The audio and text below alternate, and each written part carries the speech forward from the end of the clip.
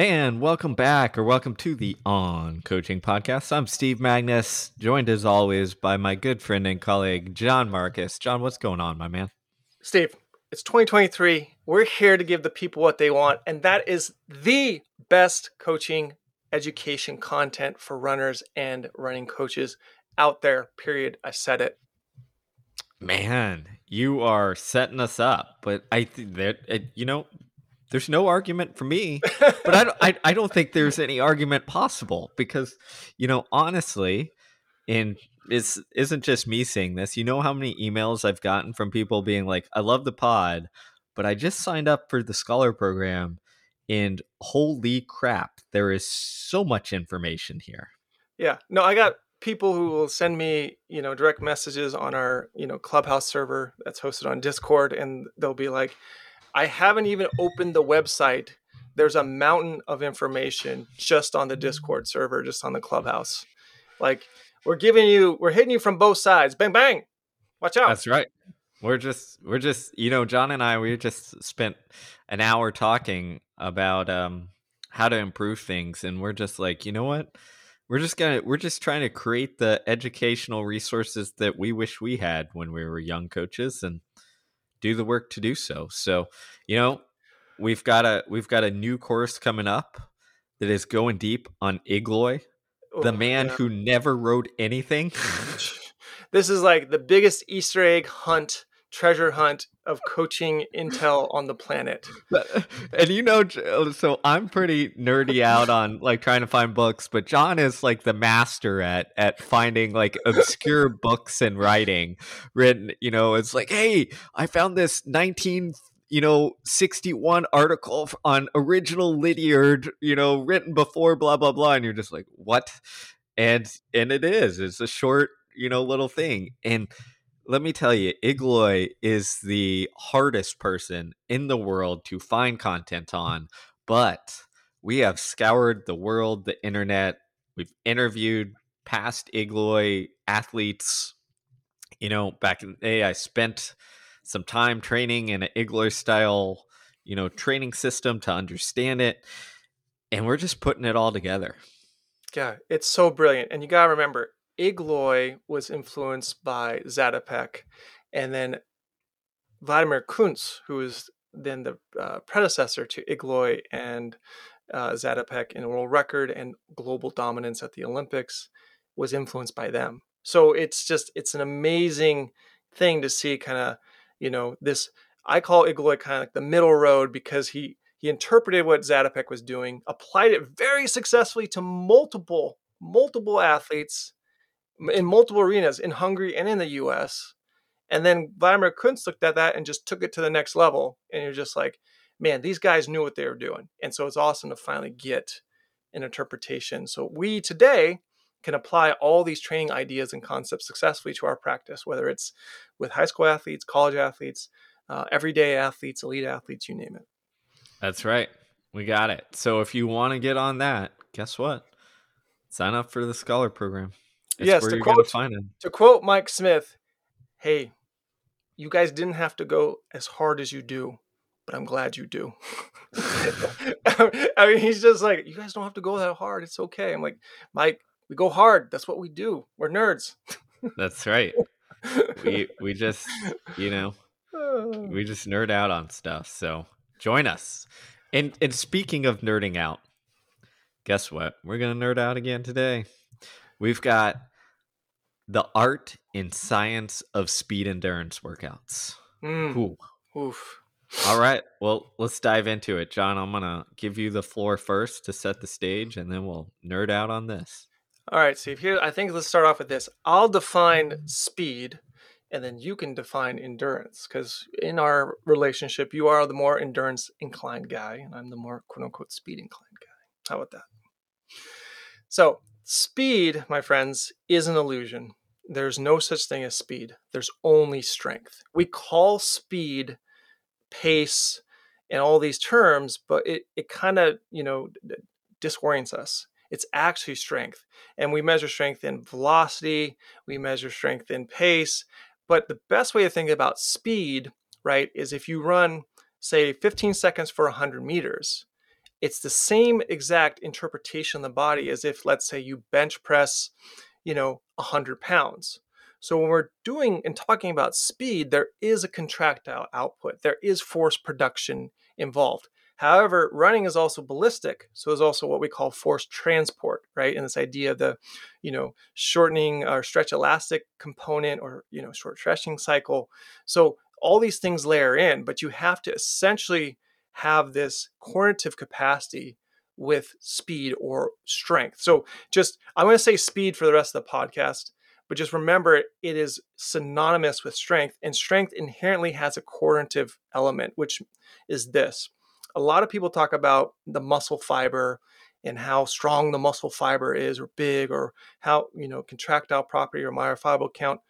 But fundamentally, weak muscles also have weak links to the brain, right? So they're not that kind of like brain nerve muscle connection is what we call coordination.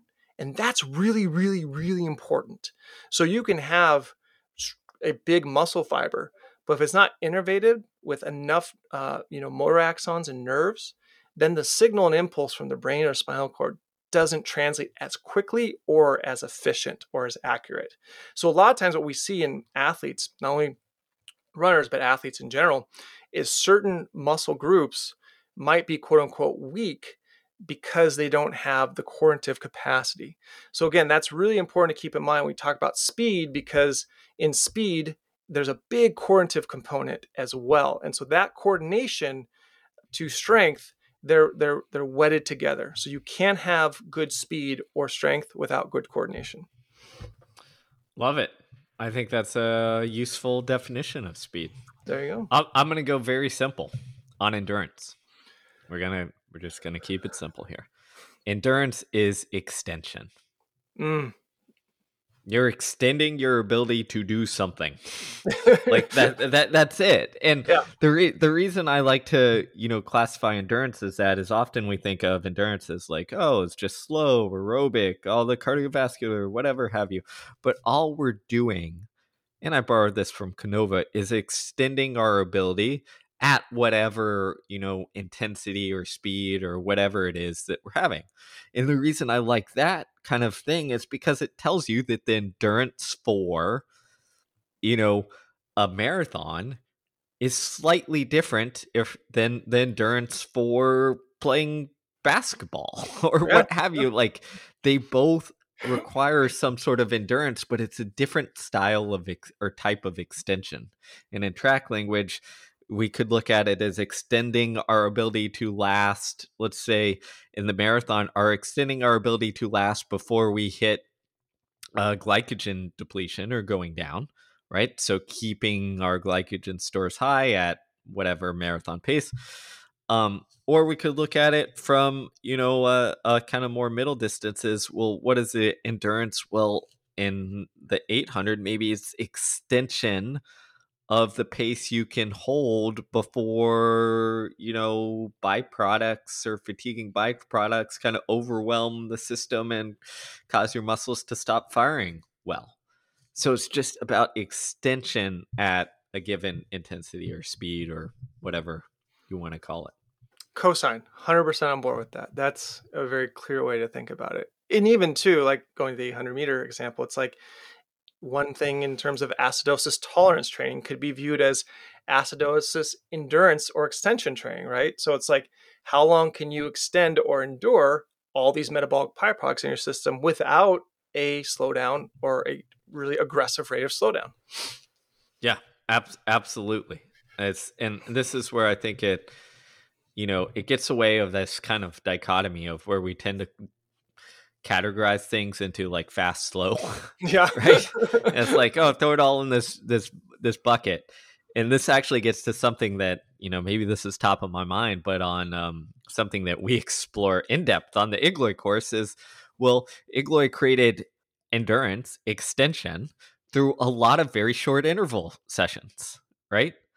And they weren't, super slow, right? He's creating extension through relatively fast, running, but it's so dang short that fatigue isn't building up. So you can create that extension off of that. Well, someone else, maybe in a modern context, instead of doing whatever 20 by 100, goes out and runs a 3 mile tempo run. And guess what? The extension ability relatively is the same, if we modulate it correctly. So I think that's why it's like framing this instead of the fast slow die, it's like, are we extending our ability to last, or are we improving the intensity, speed, strength, or whatever have you? Yeah, that's a great way to think about it. Like, what are we extending, right? That's the question when you say endurance of something. What are we extending? And so, to piggyback on that with Igloy, again, Igloy being influenced by Emil Zapek, here is the quote I basically hang my hat for my whole coaching practice and orientation on from Emil Zapek. Here it is. You must be fast enough. You must have endurance. So you run fast for speed and repeat it many times for endurance. End quote. That's it. Yes, brilliant. So, when we think about it in that terms, it becomes very clear, like, all right, so we are extending speed, or if we use the definition of strength, we're extending strength. So when we talk about speed endurance, it's exactly that. What speed or pace are we trying to extend? And then that opens up, again, a clear orientation to start our journey of now there's a lot of different roads we can take to make that happen. And that's what this podcast is really about. All the different roads to Rome of speed endurance. All right. Well, let's dive in. Where do you think we should start? Oh, let's start. I don't know. Why don't we go middle distance up? Okay. From the bottom up. Bottom like up. We'll go start with the long sprint, the 800, the true middle distances, mile to 5K, and then the more endurance ones. Great. Okay, so I'll give you some insight on how I looked at this from a speed endurance standpoint. Is to me, it's when we talk about speed endurance, we often get it wrong in the sense that we have to lay the foundation before you can endure something. Right. Yeah. So to me, it's, have you developed your pure speed abilities or your speed and abilities before you think about extension? Mm-hmm. So where I think we often go wrong is we think, oh, middle distance is about speed endurance. And then you do a lot of, I don't know, fast 200s or 250s or 300s or what have you, and really put them in this kind of very anaerobic state. And that's suboptimal unless we've laid that foundation with very short speed and acceleration work. So to me, speed endurance can't really start until we've done, some variation of hill sprint, short hill sprint, some 60-meter accels, some whatever have you. And then the way I like to look at it is I look at it, speed endurance, I'm going from that pure speed to extending that ability to then eventually working at extending my ability that is closer to race pace. So a lot of times coaches, endurance coaches, distance running coaches, we think speed endurance and we jump straight to that, well, a little bit faster than race pace and, really get them deeply anaerobic. But really it begins for me as, if I start with 50, 60 meters accels or sprints, 80-meter sprints are now speed endurance. 100-meter sprints, 110, 120, 130, whatever have you, is those are not just pure sprints, because the last part of it, by definition, I am kind of hanging on, right? If you look at a 100-meter race, right, you excel to 50, 60, maybe 70 meters, and then you're gradually decelerating or hanging on. It's even more true for distance runners who don't have the ability to reach like top speed as late and tend to hang on earlier. So when I look at speed endurance initially, I'm looking at something similar, maybe to give listeners some context, similar to Gareth this idea of speed reserve, where we're looking at, okay, the difference between that very short and then a little bit longer, right? 200, 400 effort, whatever we want to call it. And I'm working on that first and building that foundation before I go into what I'd call my more traditional, like middle distance speed endurance work. I love it. Yeah, I take actually a much more mathematical approach, heavily influenced by Canova, of course, as well as Igloy and even Peter Coe and Frank Horwell's concept of this. So, and we're living it right now with like Daniel Herrera, right? So he's coming back after a layoff, having fun, wanting to run 800s. And so he's like, I'm like, how fast do you want to run? And he's like, well, I want to try to go after like the, Mexican indoor record in the 8, which is like 147 high. So after a year layoff, we're like, okay, great. We need you to get your speed capacity or power maxima, or we need to raise your ceiling. Essentially, we need to have that ceiling be pretty high. So in order to do that, we identified you need to run 11 flat plus or minus a couple tenths of a second multiple times for 100 with lots of rest, right? So just working on what Steve calls pure speed. So we have to raise the percentage of his capacity for his body to actually coordinate and actually do this, because what the 800 is, it's a speed endurance exercise, but you're only operating at a certain percent of your max capacity or your speed reserve, as Garrett Spafford calls it. So if we're targeting, let's say 145, right, for 800, that's 26.25 for 200 meters, 13 point, whatever for 100. So if he can run, which he has now, multiple hundreds on the fly, 10-meter drop-ins or fly-ins at anywhere between like 10.7 to 11.1, and it's pretty stable, and he's done that for weeks in and weeks out. He's now developed a high enough ceiling that now 26.25 for 200 or 13 point for 100, that's about 83 to 85% of his capacity, of his max, of his pure speed.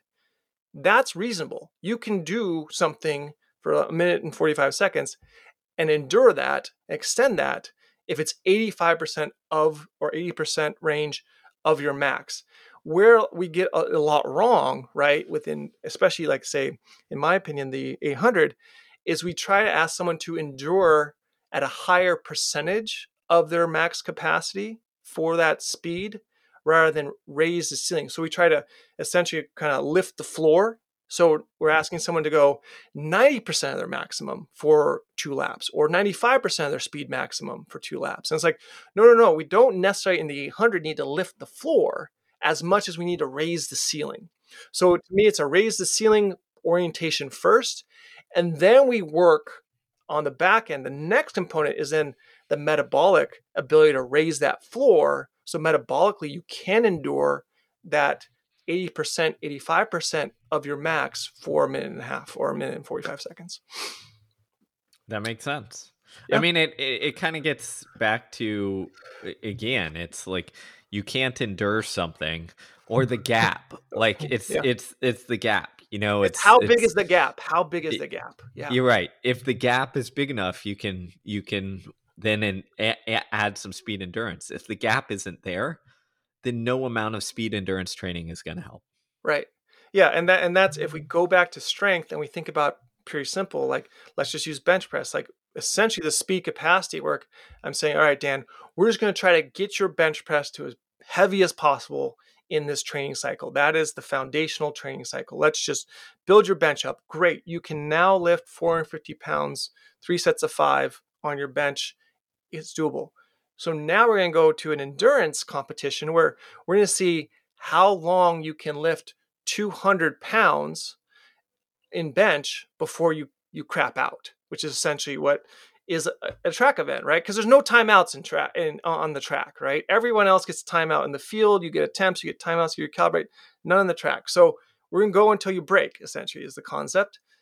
Well, would think, as you would see, like you're going to have a pretty good endurance capacity for 200 meter bench press, and you're going to be able to go pretty long if you've regularly trained and raised the ceiling to have done 4 or 3 sets of 450 pounds multiple times in my preparatory or foundational period before I started, going in to do this. So again, when we take that orientation, that speed is strength, and they're synonymous, it makes the whole proposition a lot clearer in my mind.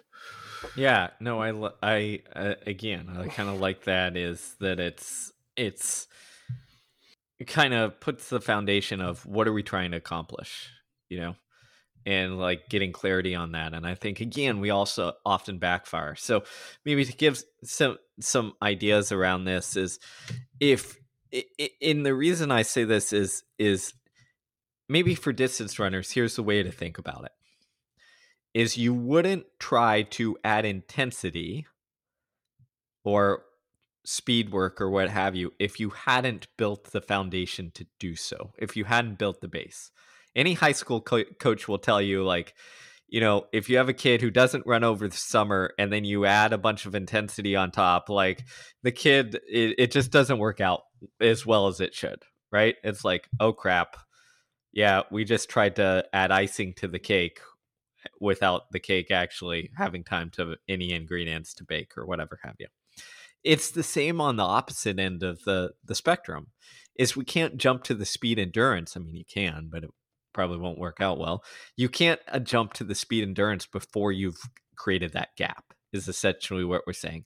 Just like you can't jump to the quote unquote speed work before you've built some sort of like quote unquote base, however you want to do that or define that.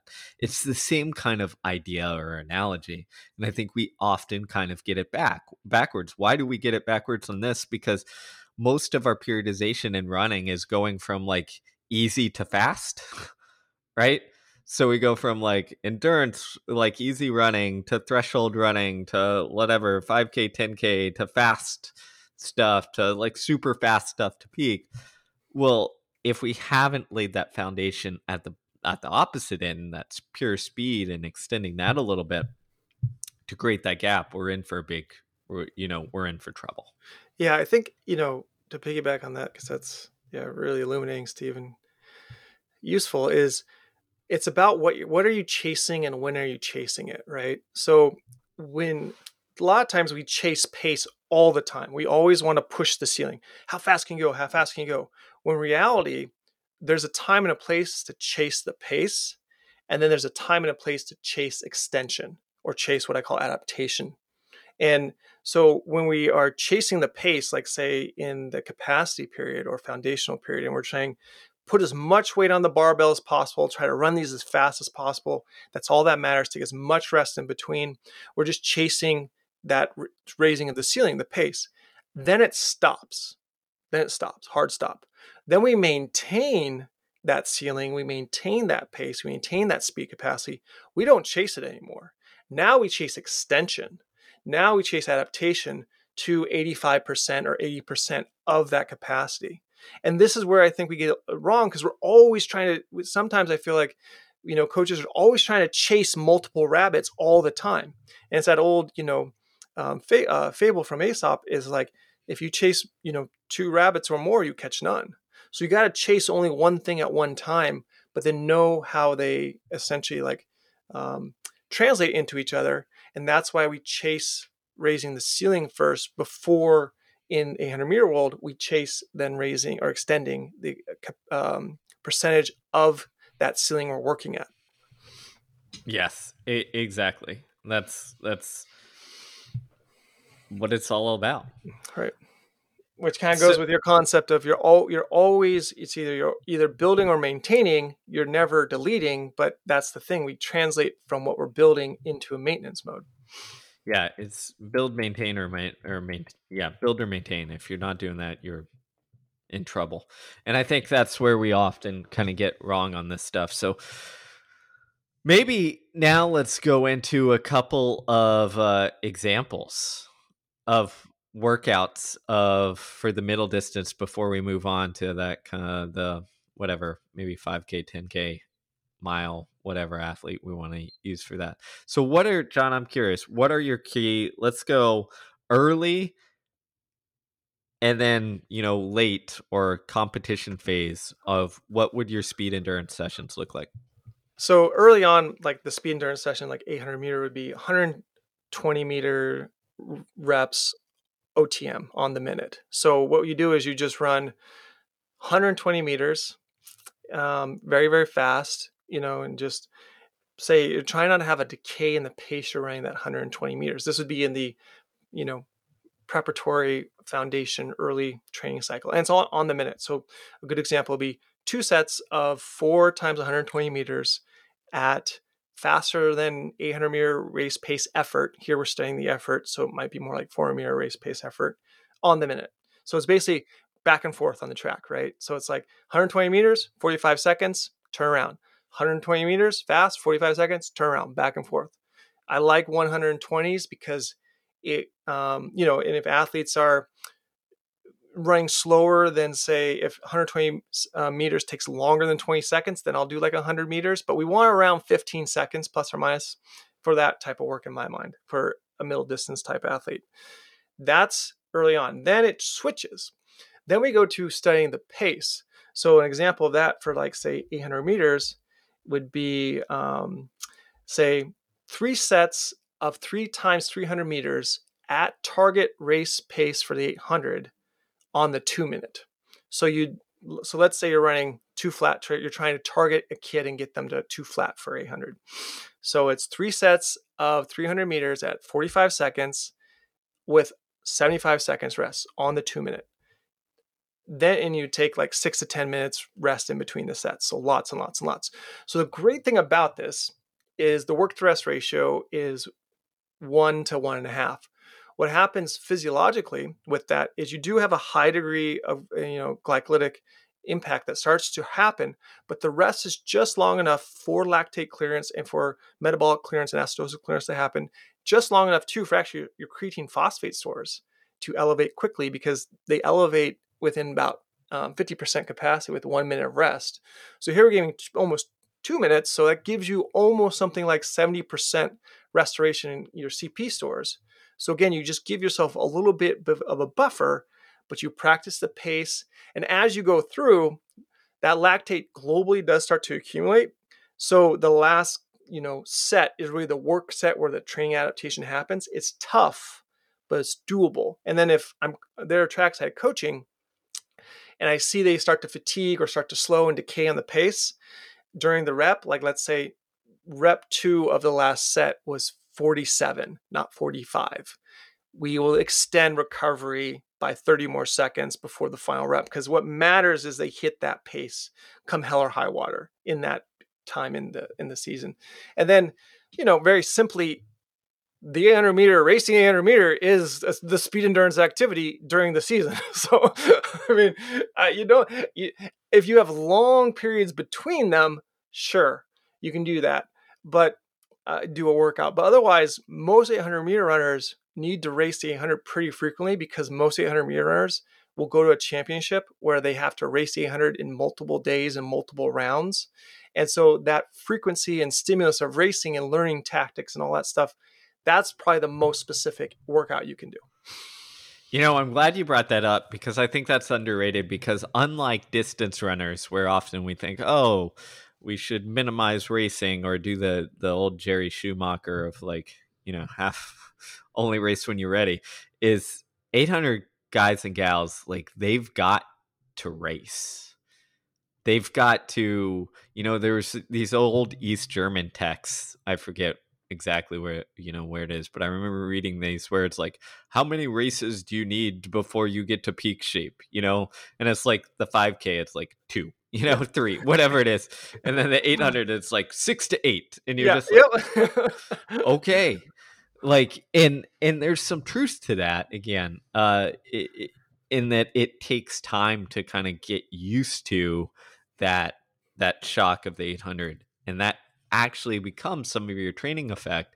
And sometimes early on, and especially with college and high school runners, this is why I like combining racing the 800 with maybe a 4x4 afterwards, because you get some heightened training effect both on speed and speed endurance, that can kind of help be that stimulus. And it's I'm just going to interject and add one thing. It's the tactics are important too, because you're going so fast and we're all bunched up in lane 1. It's kind of also like the 400 indoors. That's a really crazy event, because like everyone goes to lane 1 in the 400 indoors, but you're flying. So like to calibrate all those adjustments to these bodies around you, and everyone will hit have the bear jump on their back, right? That acidosis bear, and start to accelerate or decelerate rapidly at different times. That takes time to calibrate, and you only can do that in the crucible of racing. Yes, very true. It takes, especially indoors, you gotta race to understand this stuff. Yeah. My kind of progression is similar. Is I like starting at 100, 120s, whatever, something really short, less than 150 meters, to kind of get that speed endurance started with relatively short rests.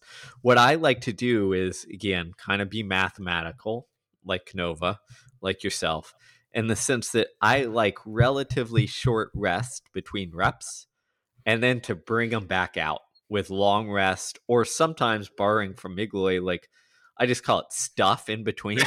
Yeah. This is the Steve Magnus technical term, Yeah, stuff.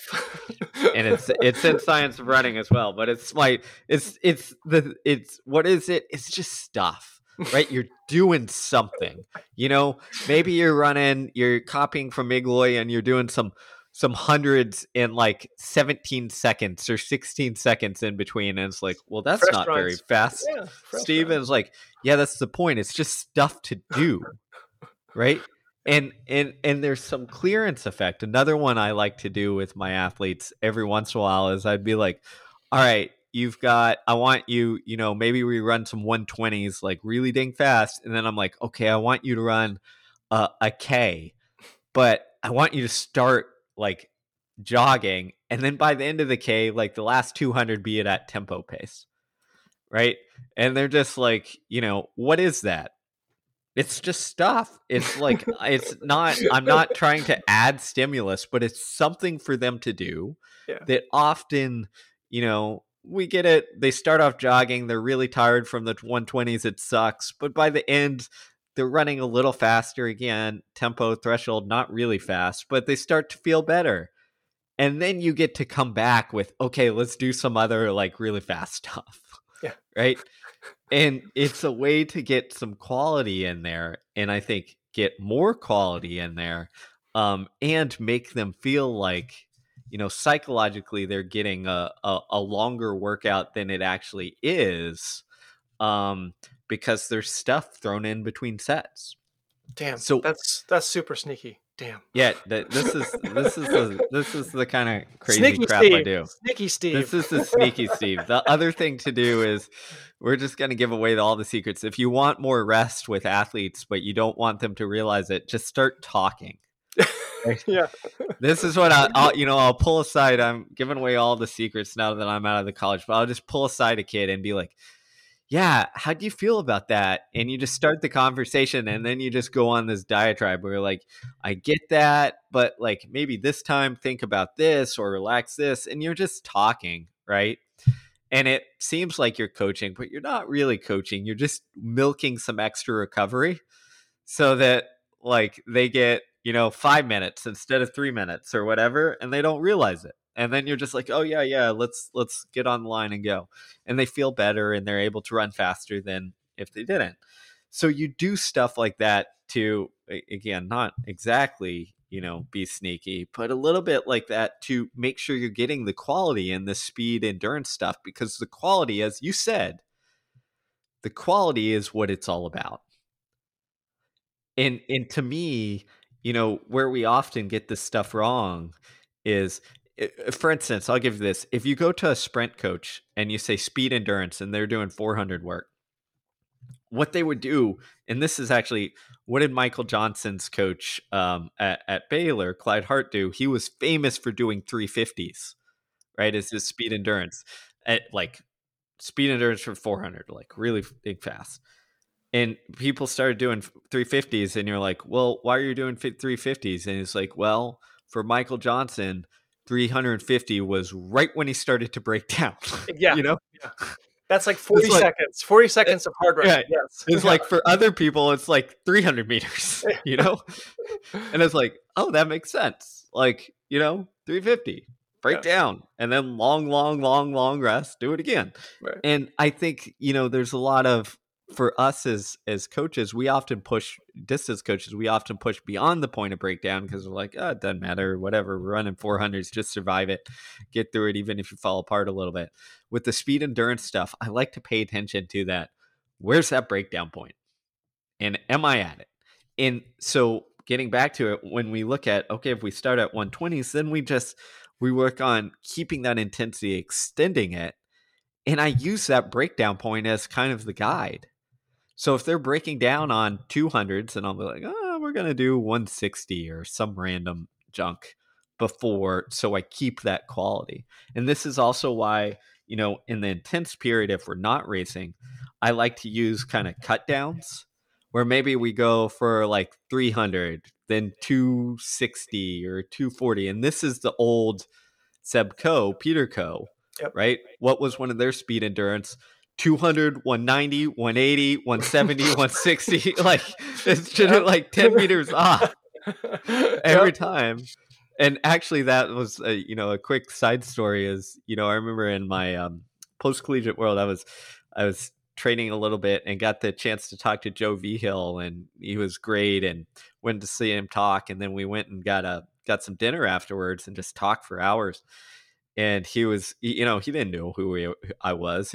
But he was super curious and was like, oh, this is the workout you need to do for a mile. And he told me after, I was explaining the workouts I was doing, and the training is like, all good, add this, blah, blah, blah. And then he goes, Steve, you just need to do this. Like, do it once a week for 4 weeks straight, and you're going to be ready to roll. And what was it? It was the Peter Coe 200.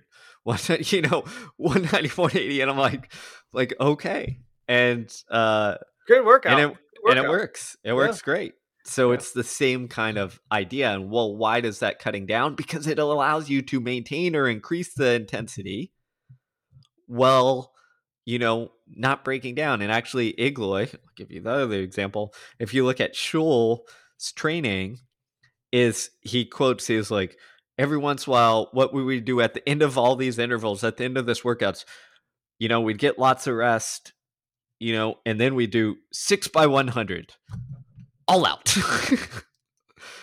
And that was their speed endurance for that. And it was just like, and he had this quote where he said, what did it mean?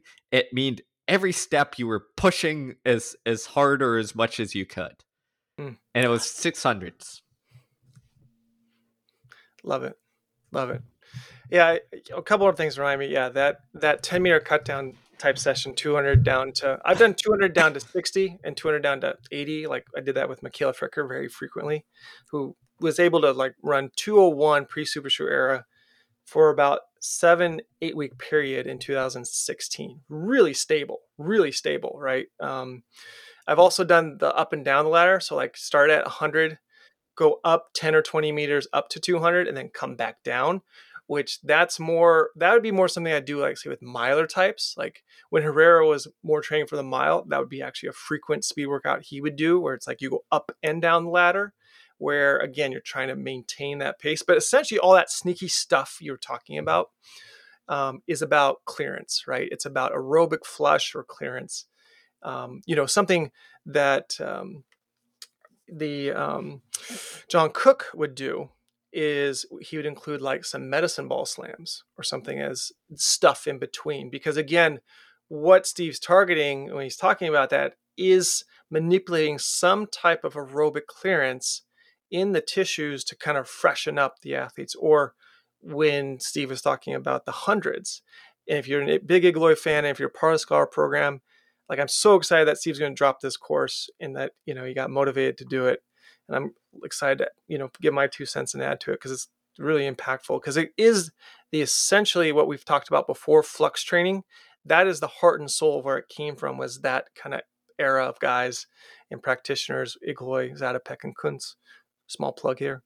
But what we're looking at, right, is in order to get that flush, then allows that mitochondrial respiration, if you want to be a super science nerd about it, to kind of gobble up all those metabolites that's going through the system, so you can sustain that effort over the long haul of that workout. And that's why, like the fresh run, that Steve referenced that Shul would do at 17 or 18 or 100 meter was exactly designed to be that, an aerobic or mitochondrial type respiratory flush, so that they could actually extend how long they could work within the session. Because sometimes when you do a speed endurance workout, if it's corrosive enough, if it's acidosis enough, the session's done, like done.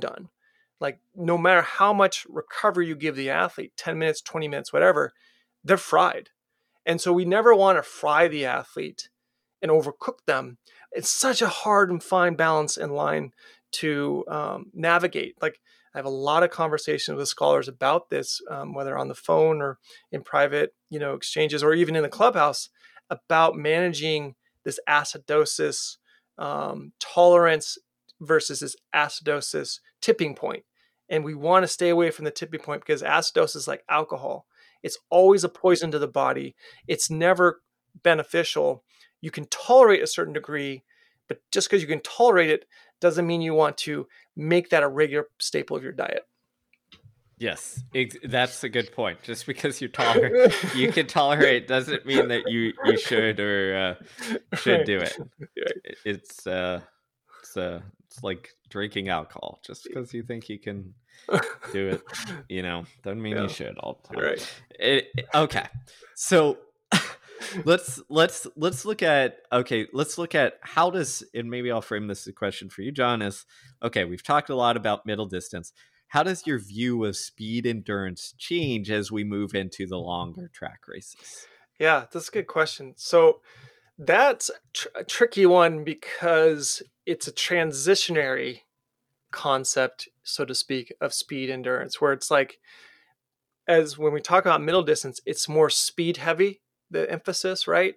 Now in middle distance in track, and when I'm talking middle distance, or I mean now in distance events, and what I'm talking about is the mile up to 5K, it's balanced. It's a balanced approach because you need to work at a very, very, very high percentage of your max capacity, and you can call this VO2 max percentage if you want, percentage, velocity of percentage of VO2 max. So here, this is an athlete who needs to be really, really efficient. So we need to raise both concurrently, their ceiling, their speed, as well as their floor, right? Their endurance. That's tough. Just to be frank, as you know, Steve, it's tough because every athlete in that endurance world has a different sensitivity and a different area that they are more inclined towards and stronger towards, and then the opposite's true too. Then they have a bigger weakness or deficit. So you have to kind of balance, how do I basically elevate both their deficit and their area of strength concurrently? And that goes back to Bondarchuk's concept of athlete profiling or athlete types that we talk about in the sports form development in the Scholar Clubhouse, where it's like you have to know how that person responds to that type of stimuli. And I've talked about this before, that sensitivity type. So are they a type 1 responder or a type 2? And a type 1 responder, right, is someone where it doesn't really ruffle their feathers too much. It's not like too exhausting, right? It's not too like deflating. A type 2 response is a big deflation. It's like it sets them back. And so as you're managing speed endurance for that endurance athlete on the track or longer distance athlete on the track, you have to concurrently keep in their mind, like, where are they type 1 or where are they type 2, high sensitivity, low sensitivity. And then that predicates how often you can do a certain type of workload in that area, whether it's their deficit or their strength. I like that. I like that because it does come down to the way I like to frame this, and I think I've mentioned this analogy, is it's like the kink in the pipe. Yeah. Right. Or the fork in the road. Yeah. It's like, where is that? And it will change based on the athletes. And I think this is the key for the speed endurance. And so, here's how I like to think of it is, if I'm stuck in running, I don't know, the 5K in 15:37, we'll use 5-minute pace to keep the math even. If I'm stuck there, right, is it because I don't have the gap between my 5K and 3K, or my 3K and mile, or my mile and 800, or 800? So it's like there's a whole chain below Right. Or is it because like I don't have the endurance, the extension to be able to, let's say my, you know, I can run a mile in, I don't know, 4:15, but I fall apart running 5-minute pace. So that tells me that there's an extension ability on that endurance, right? It's not the speed, quote unquote, gap. Yeah. It's the endurance and the extension. So I need to figure out where the kink in the pipe is on the extension. Mm. And this is where I think that individualization really matters in understanding, you know, what well, where is that kink in the pipe and what kind of athlete do I have, which determines, whether I focus on speed, endurance, or speed, endurance, like the combination mixture of both. Right. And and so that's where the athlete's history comes into play. So if Yes. they're moving up from middle distance up to like, moving up from being an 8 mile type or 4-8 type and moving into a 3K, 5K, like say a Hicham El Garouge, that then would mean, okay, it's an extension focus because it's not the speed gap focus, right? Versus if they're coming down from, they've been doing marathon training, or they've been like half marathon 10K, and then like let's say some of the masters athletes I've been working with, who I'm like, well, we need to get you faster. So for the next 6 months, let's not do marathons or half marathons, let's actually do 5Ks. Now that's a speed gap, or speed capacity or ceiling question, where now you got to focus in that way. So that's really tough because it's so individualized. You can't say with specifics, this is exactly how you train for this event, like you could with middle distance. Middle distance pretty cut and dry because it's a long sprint. The individualization and nuance is really important because we essentially are in the middle. Because like, as we'll get to, like training for 10K and up, that's pretty cut and dry. Training for 800 and down, pretty cut and dry.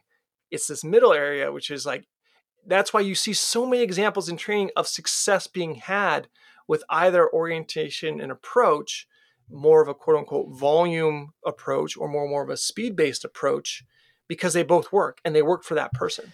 Yeah, exactly. And this is, to get at kind of the crux of it. And I wrote about this a long time ago in Science of Running. It's like, this determines whether you want to take like the bottom up approach or the top down approach to Right. like, so to simplify, let's say, again, I'll keep it simple. 5K. Well, I need this athlete, I think, to run 4 by mile at 5-minute pace, and then he'll run 15 minutes, whatever, or 15:37, whatever it is. Okay. So 4 by mile, 5-minute pace. Well, do you get there by going, well, we're going to run 400s at 75 and then 600s at whatever that is, 140 or 152, then 800s at 230, and just like you're going from the bottom and extending? Or do you go from the kind of top down, and I'm simplifying this, but go from, I'm going to run miles in 520, then 515, then 510, then 505, and 5 flat. And most of us use some sort of mixture or blend of both cases. Yeah. But this is the coaching training, like understanding, because like what you're doing is either focusing on on in the simplified version, oh, I have the speed, I need to extend it. Mm-hmm. Or you're saying like, I have the endurance, I need to add, like I need to qualify it or intensify it over time. In which way you go depends on the athlete sitting in front of you. Yeah. I mean, Yeah. it's simple as that. Here, I'll use an example of, we'll just take two of those archetypes we presented. Kind of someone who needs a, bottom up approach, who's coming from the endurance side, or someone who needs a top down approach and needs extension coming from the speed side. Let's just use the same workout, repeat thousands. So for someone who is coming from, that bottom up approach, or from the endurance side, we need to improve their speed capacity. So we need to say, okay, we need to work on that ceiling and raising that ceiling, as I call it. So here's how we're going to do Ks for that athlete. We're going to use Vinland Anna's 1K breakdown way. So we're going to do a K at race pace, take 400 meter jog. Then we're going to do 500, 300, 200, 1K breakdown, getting progressively faster. So 500 at say 3K, 300 at mile pace, 200 at 800 pace. Recovery is the distance of the next rep. Now we'll go back and do another K at 5K pace. And now we'll come back and do another 5K breakdown, or maybe 2 sets of 5K breakdowns. And we'll finish with their strength, which is another K at 5K pace. Great. So that's how we're going to approach that for that athlete. So now, say taking an athlete like a, Hishon El Garouge type, or someone who's moving up in distance, well, we're still going to use the K workout. So what are we going to do with them? All right, here's what we're going to do with Ks. What we're going to do is we're going to do K repeats at the same speed, and it's going to be, say, maybe a little bit slower than 5K goal pace, but a little bit faster than 3K goal pace. And now, because they're limited by extensive ability, what we're going to do is we're going to periodize the rest interval in between the Ks. So we're going to run the same pace. Let's just say, for sake of argument, we're running 3 flat, 15 flat pace. Between the rep 1 and rep 2, we're going to do it on 60 seconds rest. Rep 2 and rep 3, 90 seconds rest. Rep 3 and rep 4, 2 minutes rep. Rep 4 and rep 5, so another 30 seconds to the rest, right? And this is very much like, say, what you saw with Rasko, or would see in Rasko's training with Alan Webb, or with you, Steve, right? He would periodize the rest, keep the pace, but periodize the rest to allow for more stuff or clearance to happen, so that athlete who had that deficit in extension could, practice extension of that pace and that workout without, quote unquote, blowing up. Yeah, I love that. I mean, again, it's like utilizing the variables to change the stimulus of the workout for the athlete sitting in front of you. Exactly. And understanding, like, okay, this is how we're going to approach this. It really is. It's, if I could sum up, it's like problem solving. It really is, yeah. Right. And this is I think why we're having this discussion on speed endurance is we often think speed endurance, and then we're like, oh, for instance, if you come from USATF, well, is that speed endurance 1 or speed endurance 2? Or and then they give you special speed endurance. They give you a couple workouts for that, and it's like, no, it's not the workouts. It's look at the words, and then look at how we're going to create that adaptation for us, and that is going to vary based on the athlete in front of us, the event they're training for, and the style of training that they need to adapt to. And we have all these, as you said at the beginning, we have all these tools where we can say, okay, let's try this, or let's try that, let's try this approach, and see what really kind of creates the desired effect that you're going after. Yeah, I think let's wrap up with kind of the long endurance or heavy endurance side, like say 10K and up. Steve, how would you kind of ballpark that type of work on speed endurance work for that long duration athlete? Yeah, so here it kind of depends, and I'm going to throw a wrench into this. I like, for the long endurance athlete, at the beginning I said build that foundation. I like to do that on hills, not only with pure short hill sprints, but getting a little bit longer, because what I think of it is non-specific extension of that intensity, because it's like different muscle fiber recruitment, all that stuff. And then if we look at speed endurance for the longer stuff, what I tend to look at it is, and I learned this from Canova, is he says for the marathon, you look down one step at like your half marathon lactate threshold, and you see where is that quality in relation to your marathon speed, and that gives you the idea. And he put it as, you want your peak half marathon, that speed endurance, not to be peak at marathon day, because if you are, you're too sharp. You want that peak half marathon kind of stuff to be 6 weeks out, or whatever have you, 8 weeks out, something like that, because then you've got that gap in that speed, and then you just work on the extension. And by working on the extension, then you allow yourself to get really efficient at burning fats as fuels instead of carbs, etc.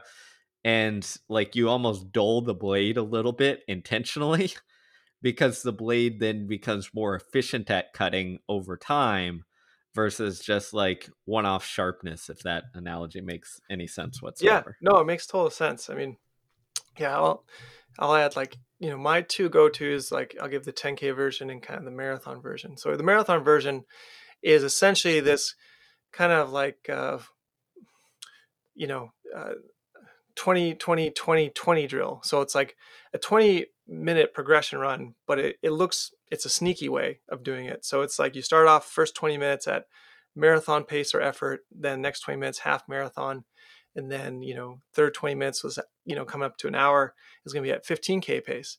Then you back off and finish the darn thing up at marathon effort, or maybe a little bit slower than marathon effort, a little faster than half marathon effort. So that gives you good solid 80 minutes of hard running. You then progress the workout by increasing that third 20 minutes, the pace of that, and then backing off back to your marathon, half marathon pace, so you can create clearance on the fly. Because that's a really important thing that we have to be able to do in the marathon or even half marathon, depending on the hills and the course, a pace injection if you're at a competitive level. You have to be able to clear on the fly. And so a lot of that work is about creating a situation where clearance needs to be manifested, but very tolerable. And then being able to like teach the body so the body can learn how to do that on the fly. For 10K runners, I really like broken threshold or broken tempo runs, as people call them. Just repeat miles with 90, 60 seconds rest. And it's always 90 to 60 seconds of rest between the repeat miles, but we change the constitution of the repeat miles of how we advance them. So in order to work the speed side of the repeat miles, as someone gets to improve their speed endurance, specific speed endurance for that, we try to advance the last 400 in each rep. So we say, run that last 400. So let's say we're running at what we decide your threshold or whatever for the first 1200. We then try to advance the last 12 or 400. So run the last quarter faster, When we get to a place where that has been maxed out, then it's like, all right, run the last 600 or 800 faster, right? So we extend the speed they're running that threshold at, but by starting at the end of the rep and working backwards. And so then eventually, right, you extend the ideal place is you extend the speed for the whole mile throughout this progression, but starting with the smallest possible interval and increment and doing it that way. I like it. Sounds reasonable to me. Logical and reasonable. Yeah. It all makes sense, I guess. Maybe in our own world. So I'll tell you what, you tell us listeners if it makes sense. What are your favorite speed endurance sessions? How do you look at it? Let us know. And if you haven't, as you can tell, John and I are excited about what's going on in the Scholar program. I know you hear it all the time, but check it out. Just give it a try. If you don't and like if you're a scholar, we can continue the dialogue in the Clubhouse, which we've done with multiple podcasts. So shoot us in the question and answer channel. Hey, I had questions on this podcast. Can you go into more detail about this? Can we expand this? Or ask other scholars what their input is. And then the great thing is you get more perspective than just Steve and I. And honest to God, Steve, you know what? I just learned a lot. Every day I go on there and go, I would never thought about doing it like that. And they're doing it like that and succeeding. Hats off to our peers and colleagues in the program. Very true. The more knowledge you get, the more people you get who can spread that. So join in. Be a part of it. All right, everybody. Thanks for listening. Until next time, keep up coaching.